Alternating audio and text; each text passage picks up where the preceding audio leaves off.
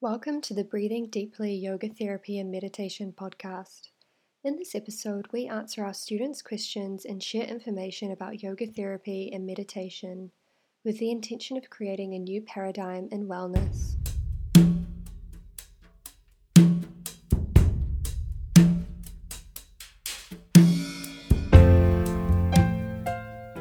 The work we do in being at peace with food is organized around four basic principles, or set of concepts: letting go, awareness, effort, and sustainability.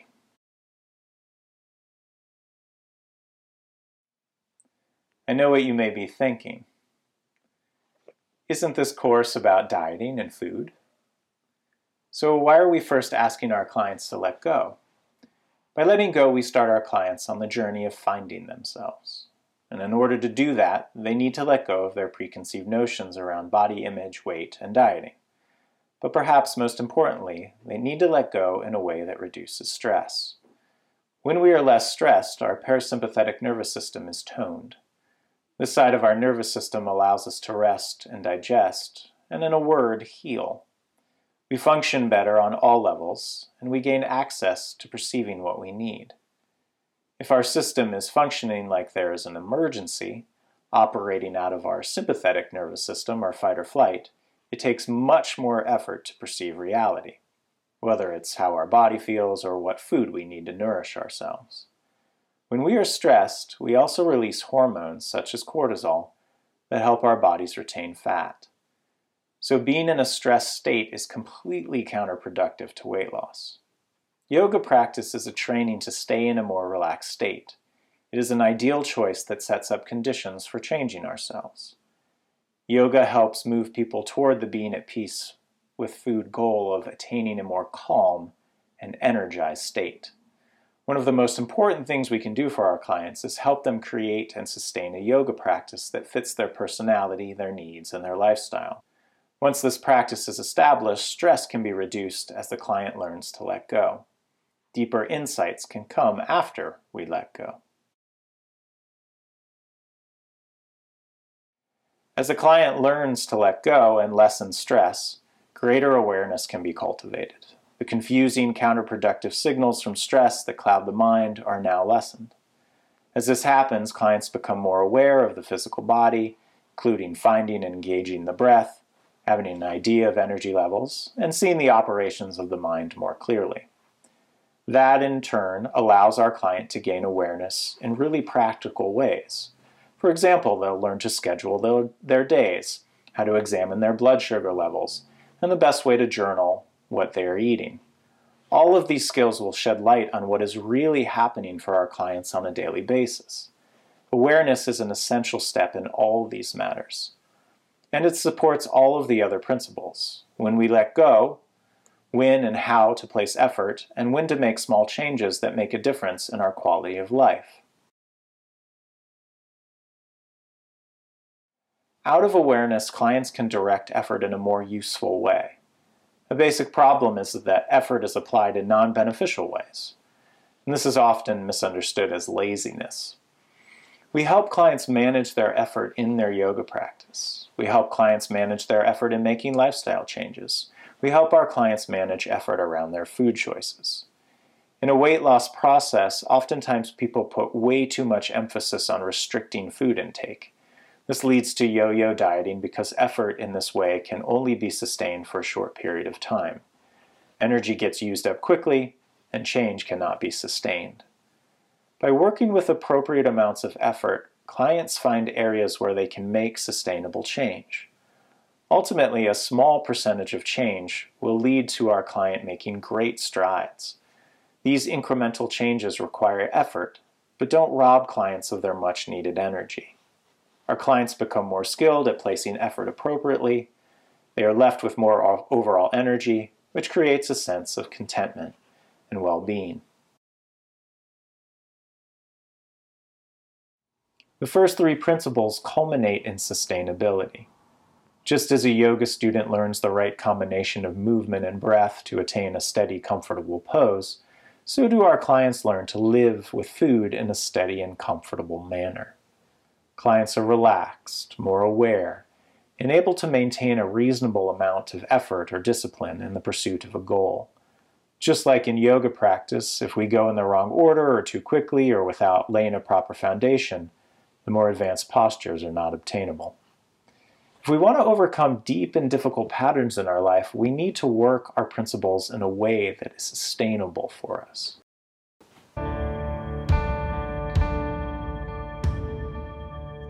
Welcome, everybody. We are here with Anna Pasalacqua. She's one of the founders of Breathing Deeply. We're going to talk about a few things for the course. It's great to be with you, Anna. Before we do, though, I was hoping you might give us a little bit of your background with your work in this particular space. It's nice to be with you.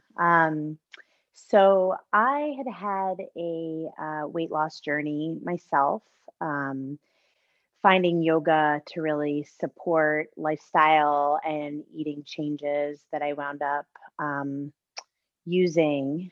I went to yoga teacher training and was working around my own stuff with food and body image, weight loss, and had arrived at a pretty content place. And then Brant and I met, and he had had a similar journey. He had written the book, and we started working together. We started teaching workshops together and retreats. We had done that for over a decade together. We collaborated on creating the Peaceful Weight Loss teacher training, and we wrote the 9-month course in peaceful weight loss transformation, and have been working together ever since. I've also worked with numerous clients in private practice for now well over a decade. So today I thought we would spend our time diving a little bit deeper into the 4 principles of the program: letting go, awareness, effort, and sustainability. Just wanted to ask you a few questions about them, just to kind of flesh out these concepts for everybody. The first one that usually comes up is, about the process itself. Are these 4 principles linear, right? Does every client move through them in the exact 4-step fashion, or not? So we start linear with the first step, and then it is no longer linear once we incorporate the second step of awareness. I always see it as cyclical. We often are going back to the letting go, as you mentioned, really seeing where the client guides us in terms of where we might want to go. But it is not a linear process. We have a direction in which we're going, but we're always using the guidelines of the last steps to help us in the next step. So cyclical, Yeah. I suppose. Yeah, I think there's real wisdom in knowing that, especially if you feel like you're stuck with a client, you go back a step, or you go back to letting go, and you reassess and kind of start again. Speaking of letting go, obviously this is a yoga program. We're yoga therapists. It's a yoga-based program. But are we creating super yogis here? Does everybody have to become, a yoga teacher at the end of this? What's the level of buy-in that we need from our clients around yoga practices and letting go? Yeah, I mean, a little buy-in is good. We are using yoga as our framework. And so, not that we're using Sanskrit terms or that kind of thing, but a little buy-in's okay. But it doesn't have to be, they don't have to be completely like committed to yoga. The letting go practices are not, they don't have to even be yoga. They could be swimming. They could be walking in the forest, or forest bathing, as they say. There are other practices that can sort of be used in replacement of the yoga practices that we are so great at teaching and using in this process? It takes the pressure off a little bit, that the yoga is the starting point, but we can expand as needed, and whatever serves the client. So the next thing we're thinking about here is awareness. I was just hoping you might give us, sort of general examples of when you've seen a client have a shift, or generally how clients have shifts in awareness when it comes to their yoga practices or lifestyle changes, those first things we work on.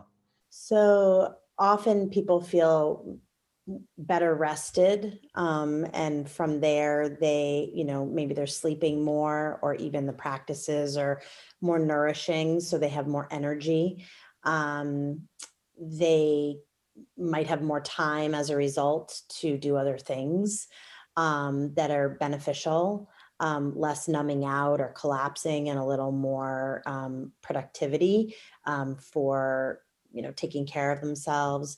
I definitely often see that there's less irritability for various reasons, and then that relates to their interpersonal relationships, so their partners or their bosses, their colleagues, coworkers, that kind of thing.